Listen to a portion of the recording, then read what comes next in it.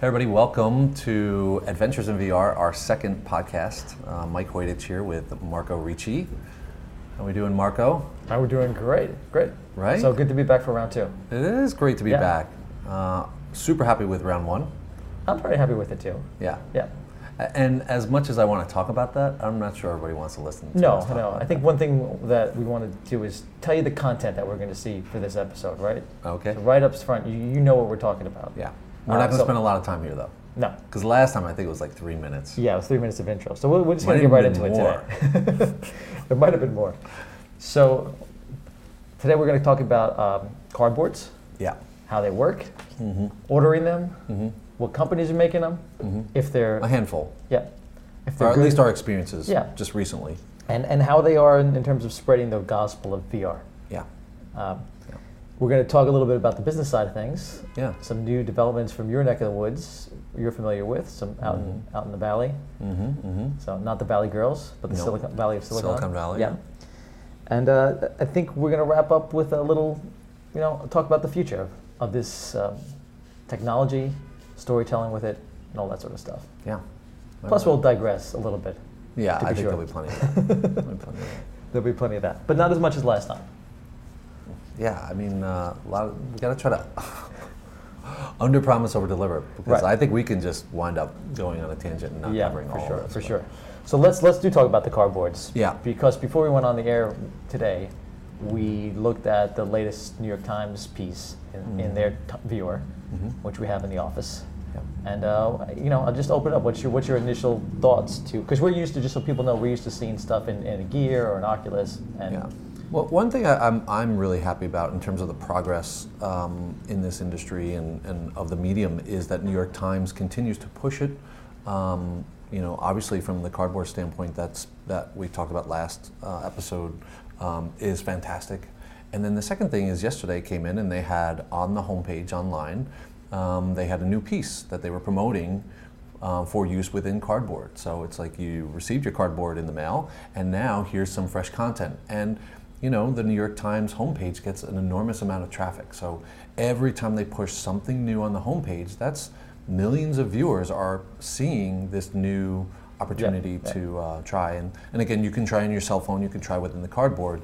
But we had that opportunity to try within the cardboard, and I think we were both pretty impressed. One of the things that I liked about it was just that it was a very simple experience. It was likely took them a lot to create that experience, but it was 3.5 minutes, so it wasn't long. What was the name of it, just so people can check it out? Actually, I'm not sure. I was like, I hope he knows because I don't know the name of it. It's the most recent one with. You know what we'll do? We'll just go find it and I'll edit it in right here. Yes, that's take a break. Here comes the name. Oh, okay. The name of the New York Times video is "Take Flight," starring Charlize Theron, Michael Fassbender, Rooney Mara, Lily Tomlin. They're in that piece? Yeah. Where? They're the floating people. I looked really hard to see if Melissa McCarthy was floating around. I did not see her floating around there. In the distance, that was Melissa McCarthy. That might have been like whoever. Yeah. Anyway, the name of it is "Take Flight." Yeah, 3 minutes 50 seconds. 3 minutes 50 seconds. They put some money into it too, right? Yeah, that was a significant. Because they did a lot of documentary, newsy style pieces, but this was really a sort of cinematic experience, and I was happy to see that they mix it up. Yeah, I think what was neat about it is there was plenty of places to look, so it wasn't kind of monofocus. You're kind of wandering around, exploring the area, and then they had the kind of glass breaking. Did you see that part where the glass kind of explodes and breaks? Yes, yeah. Right, and that catches your attention, and you watch that, and that's engaging. Just that specific piece. Yeah, and as a filmmaker, effects-wise, those clouds were amazing. Yeah, they were really, really good. I did hear you multiple times say, "Wow, look at these clouds." The clouds are really, really good. Yeah, one of my favorite parts was descending from the sky, coming back to back past the buildings down to the ground. I thought that was really I thought that was really good too. Yeah. So here's my so content-wise, I was very impressed, and I liked it. Experience-wise, though, I had some issues, though. Okay. Because I have some issues with the cardboard in general. All right. Meaning that, first of all, it's like, my nose hurt. Okay. I'm not joking. I mean, like, I put it up to my nose, and I really want to press it hard so I don't see the surrounding world, and I'm like, my nose hurt. And also, you know, on some of the other ones, my hand gets tired holding that up to my eyes. Yeah. So do we need to get like rubber bands for you and just like tie it around your head, or I don't mean it, you know, cushion for that one area? Like what should we do? You know, I'm joking a little bit, but I'm also saying that there's a content thing that people want to get impressed with, but there's also how you experience the content. You know, it's like the similar why I have problems with certain movie theaters in New York City, because you hear the subway every 2 minutes. And I don't go to those movie theaters. And is there something on that experience, just in the process of how we view it and how we watch it and how it feels, that is important to make happy for people? Yeah. Like, will that turn off people in the short run? Because I think those problems will be solved. Don't you agree? Oh, definitely. Yeah. I mean, if you're watching it in a gear, it's a totally different experience. But I think it's more important to expose everyone to the potential of VR, 360 video, immersive experiences, and that's the lowest common denominator, is pushing those cardboards. Yeah, I guess it is. I'm just worried that, as somebody we see stuff in the gear all the time. Like when we're editing something or working on something, we always watch it in the gear. I'm just a little worried that the cardboard will eventually be a good thing, but we could see a little thing where people get hooked on the cardboard. Then once the newness of it wears off, they're going to be like, I don't like the cardboard, and they're going to turn it down. And then, well, the big goal in the cardboard is how do we get billions of people exposed to this? So, you know, the Samsung Gear is incredibly reasonable at $99. Totally. The Gear unit. However, you still have to have a Samsung phone. So if you don't have a Samsung phone, that's $700-800. So it's not really that accessible. Like, the $99 is a little deceptive in a sense, in terms of your thought, like, oh, I'm going to get one of these for home. Again, if you're an Android user or a Samsung phone owner, then it's different. But for me, I have an iPhone, and I'm in the Apple family in that area. So the Gear, I'd have to buy the specific phone. So what we really want are billions of people experiencing virtual reality, 360 video, and cardboard is the best path. And it's semi-brilliant on Google's part to really push that stuff. Yeah. Because it's really the kind of bottom-up opportunity for everyone. Segueing into maybe the viewers a little bit, because we did some research and we had to get some cardboards for a project we were doing, but I saw some viewers that were just cardboards that were just sort of like 3D glasses with the cardboard held in front of it, which for my nose thing, I was like, that actually could be really comfortable. Yeah. Do you know which one of those are called? I don't remember. I don't remember. We had them in the office. They're great. They you kind of set the phone into almost these glasses. Yeah. Like your own phone, any iPhone. Like sturdy 3D glasses, they look like, sort of. Yeah, those are great. They're foldable, nice and easy to use. I don't know the name, but those are quality. Yeah, my I was looking at that and I was like, well, that's interesting. But my feeling with that was, I was like, wow, it lets in a lot of the world around you. Yeah. More so than a Google Cardboard would even. Now, forget about the Gear, blocks out the whole entire world. The New York Times cardboard we use today blocks out a portion of it, but those sort of let everything else in. Right. And I was curious to see if because part of the thing I like about VR, just beyond the 360 3D element of it, and how you can look around, is it blocks out everything else. It's sort of like how I used to watch movies sometimes with headphones on, because I like to block out the world. You're totally immersed. And I think that's one of the things that I think is so great about it. So I was a little concerned about those guys in that thing, but we should get some and check them out, I think. Yeah. So let's talk about some specifics with cardboard. We had to order cardboards for a client, and we kind of flew through some research and called some folks up, and let's just walk through that process. So we needed to work with a client and order 200 to 300 cardboards. Right. So what was the first thing you did, Mark? Well, the specifics of it were they need to be branded. Okay. Yep. And they needed to be given to an audience of people who weren't expecting to get cardboards, but needed to watch content right then and there in a big conference setting. Okay. Right. So that meant A, you had to brand it, and B, you had to get something that was universal and simple to use. Right, so that was when we started checking around at places. That was the first question out of my mind: is, hey, I know you have different versions there. and some obviously have much better optics if you're for a specific phone or a large scale phone. That's what I found. Like the ones with the best optics that are the best viewers usually fit only a certain phone. So we said we need something that's universal, because I want it to be simple enough that somebody can drop any phone in there and get it to play. Right? So that was one aspect that we looked into, is how do we make this as simple for everybody as you can. Now, I don't know if, just as a crash course, the way a cardboard works is you get it, drop your phone in there. What you can do is you can calibrate it with the, what's it called on the bottom there? You scan the barcode, it's not a barcode, but it's this, whatever that code QR is. code. The QR code, you scan the QR code, and it calibrates your phone to work with that specific cardboard. Be it the lenses, be it the distance between the lens and the phone and all that sort of stuff. Okay. And So you have to order the cardboards. What's the first thing you did? well, the first thing I did was check the price of them. I mean, Yeah, obviously, so you get a You price hit sheet. Google, right? Right, so I hit Google. Yeah. No, actually, well, we called some people we knew who had done it before, because Okay. that's always the best way to do it, and That's said, right. hey, who do you use?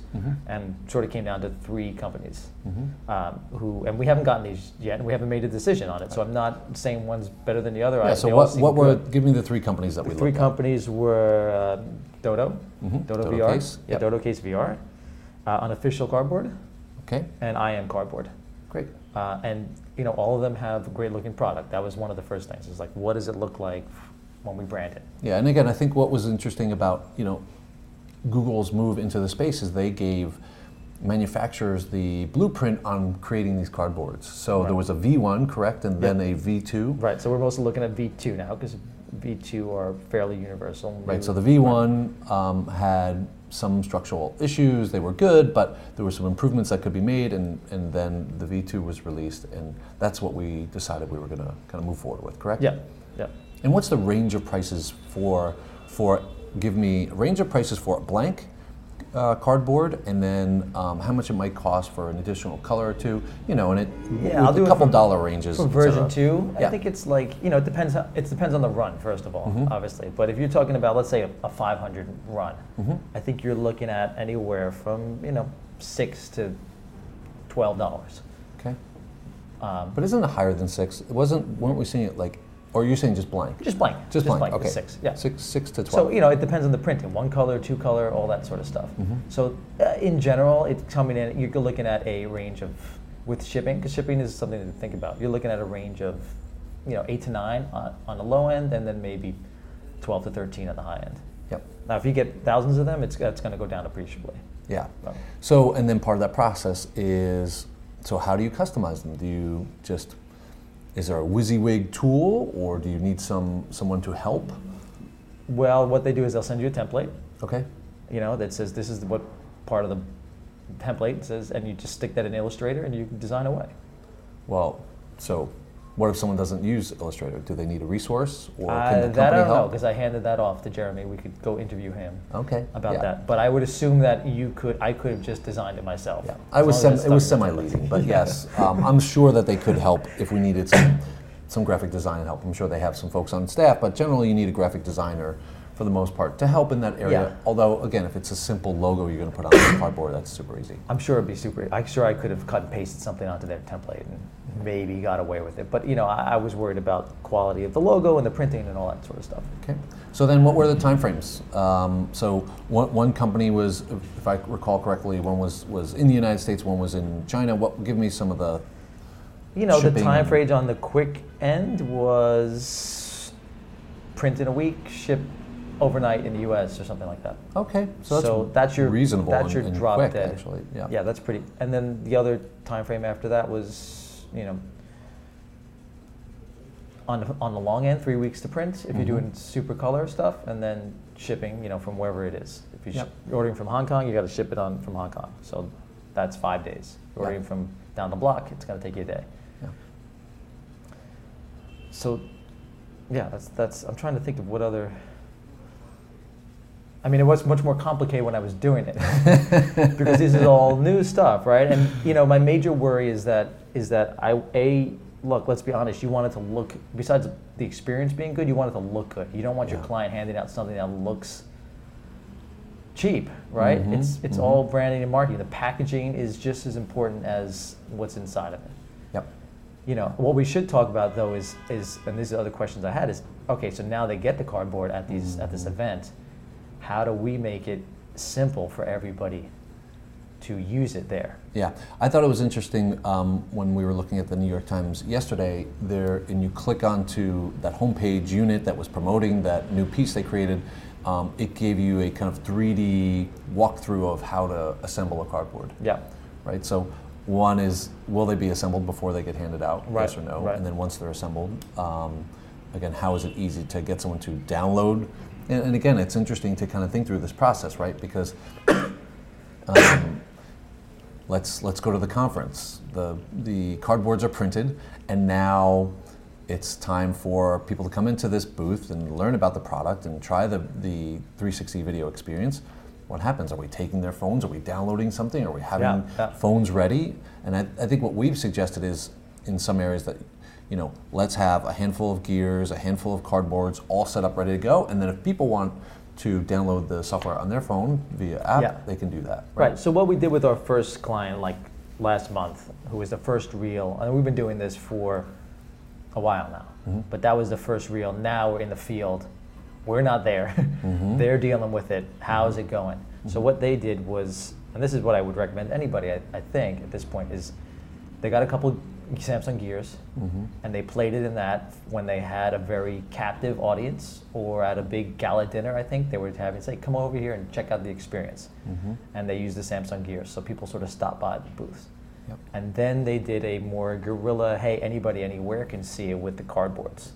But I talked to them, and they had been really pushing the gear stuff.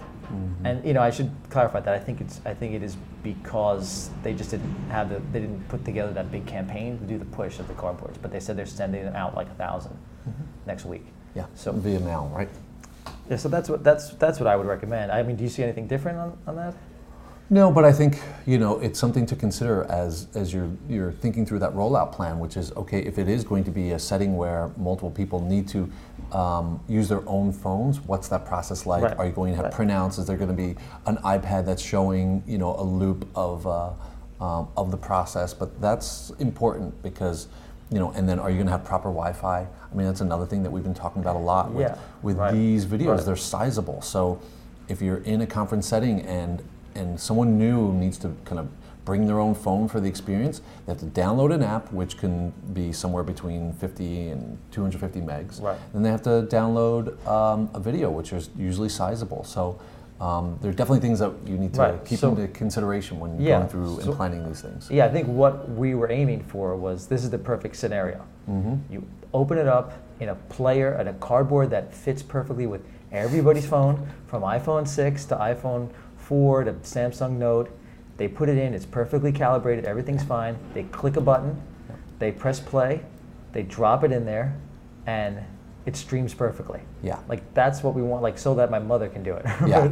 Right? That's what we were aiming for. So what's the variables in that is the viewer going to work with everybody's phone? And is the streaming process going to, and is it going to be simple enough? The problem that's happening right now is everybody has to download an app. That's right. Right. To do it. That's the one. The old app download problem. Right. Which on your phone you have to download an app to watch any video, but you probably have YouTube. Yep. So eventually that will take care of itself. But in the immediate thing, there's a certain app that we've just been saying is going to host our video. You download that app, you do a search, and you press play, and you drop it in your cardboard. All right. Well, let's maybe shift from our cardboard world. Maybe we want to take a quick break. And commercial break. Today's podcast is made possible by contributions from the following entities: Edge DNA, providing the best of AR, VR, and IoT technology; and Pete's Pet Shop, serving the Soho community since 1976. All right, we're back. We're back. Yeah. So let's dive into a little bit of the sort of business questions, which I think you had some stuff you were looking at in terms of funding, raising capital for VR companies. Yeah, right. It's the other end of the spectrum, right? So there's all this money being raised in in and around the virtual reality space, augmented reality kind of space, and a lot of big announcements. So everyone thinks, and there's a lot of money rushing into this space, but it doesn't mean it's accessible.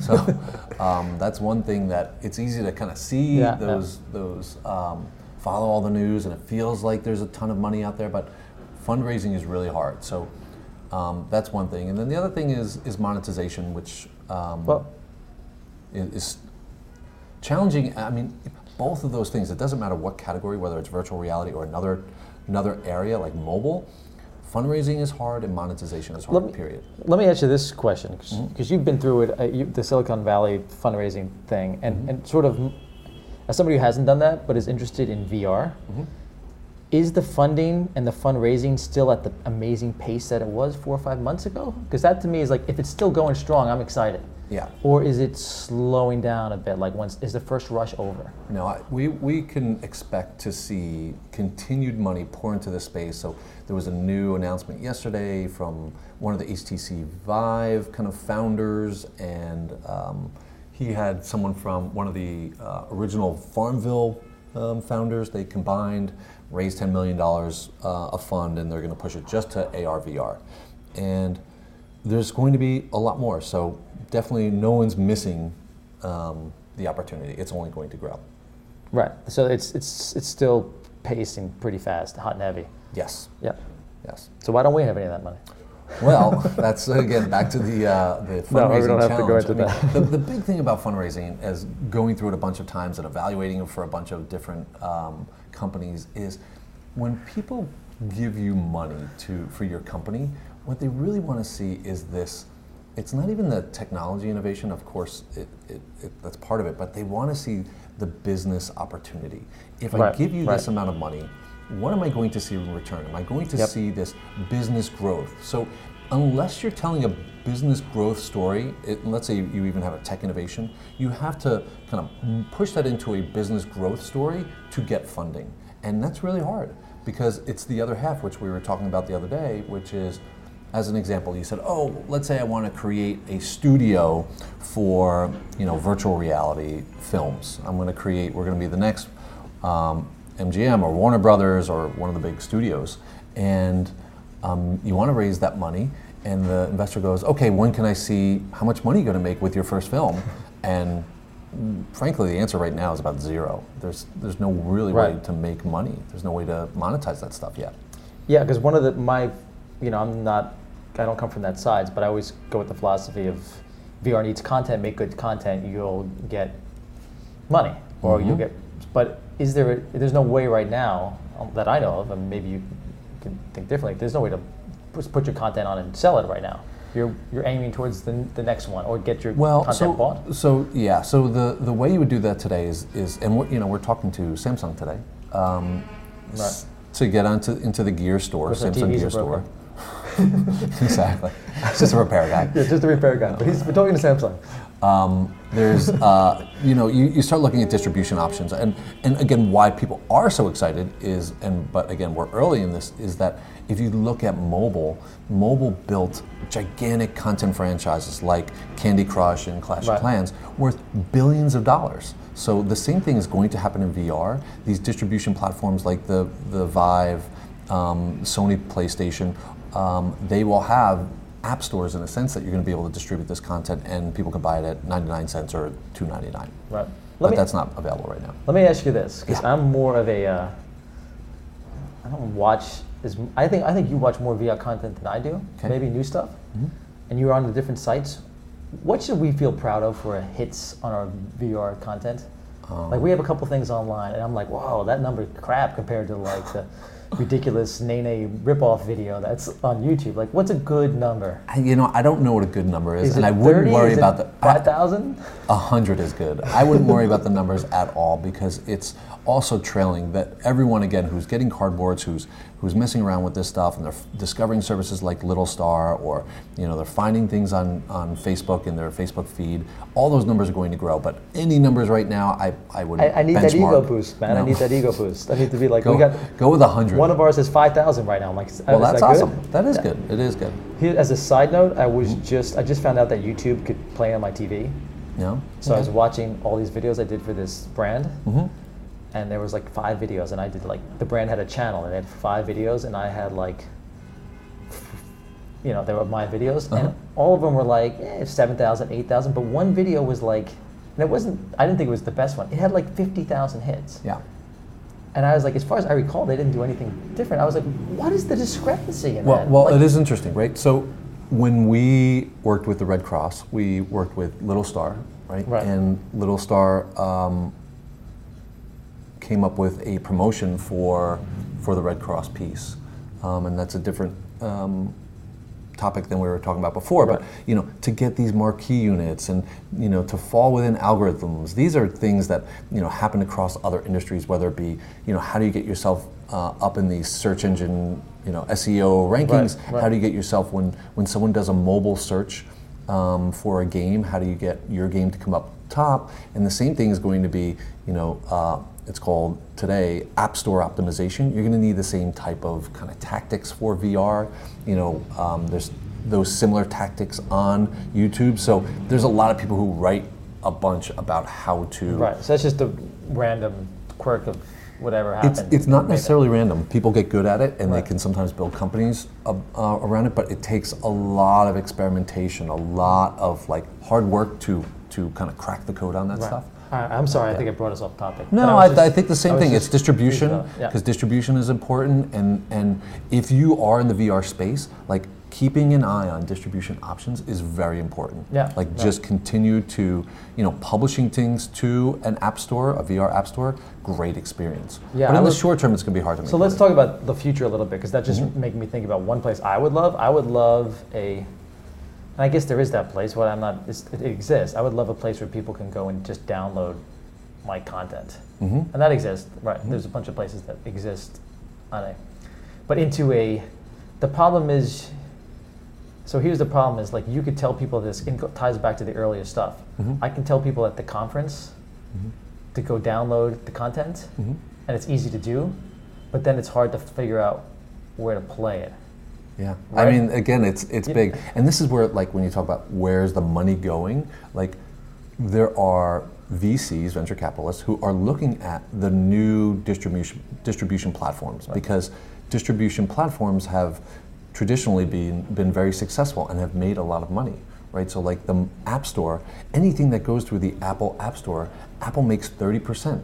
Any money that passes through. Right. So the same thing is likely going to happen. So that's why Valve and Steam got involved with HTC, because HTC is building the hardware company, but how is someone going to get the games onto the Vive? Well, it's through Steam and that platform, and it's a lucrative platform. Yeah. So people are looking at those. We should have some of the people we work with that do more of that Unity gaming stuff on podcasts, just to broaden it a little bit, because that's something that, coming from the film side, I'm not versed in, but those guys are, it's the future of it, I think. It's the skill set that film people don't have that has to be married with this. Yep. So that's one thing that I'm sort of realizing about the future of VR, is that there's a couple of skill sets, right, that coming from a traditional film background that don't exist in the film world. Obviously, stitching was one, but let's be talking about the future again. Stitching is going to disappear at some point.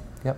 But I think the next thing is Unity, and how the gaming world and film worlds really shift together. And it's been, the gaming world probably doesn't think of it as a shift, right? Because they've been doing very cinematic like experiences in games forever and ever. So Yeah, that's where a lot of money's going, Right, of course. right. Because So those once- titles and franchises, again, are bigger than movies. yeah, so the gamers are probably thinking like, well, now I can do live action or something like that or something similar. But anyway.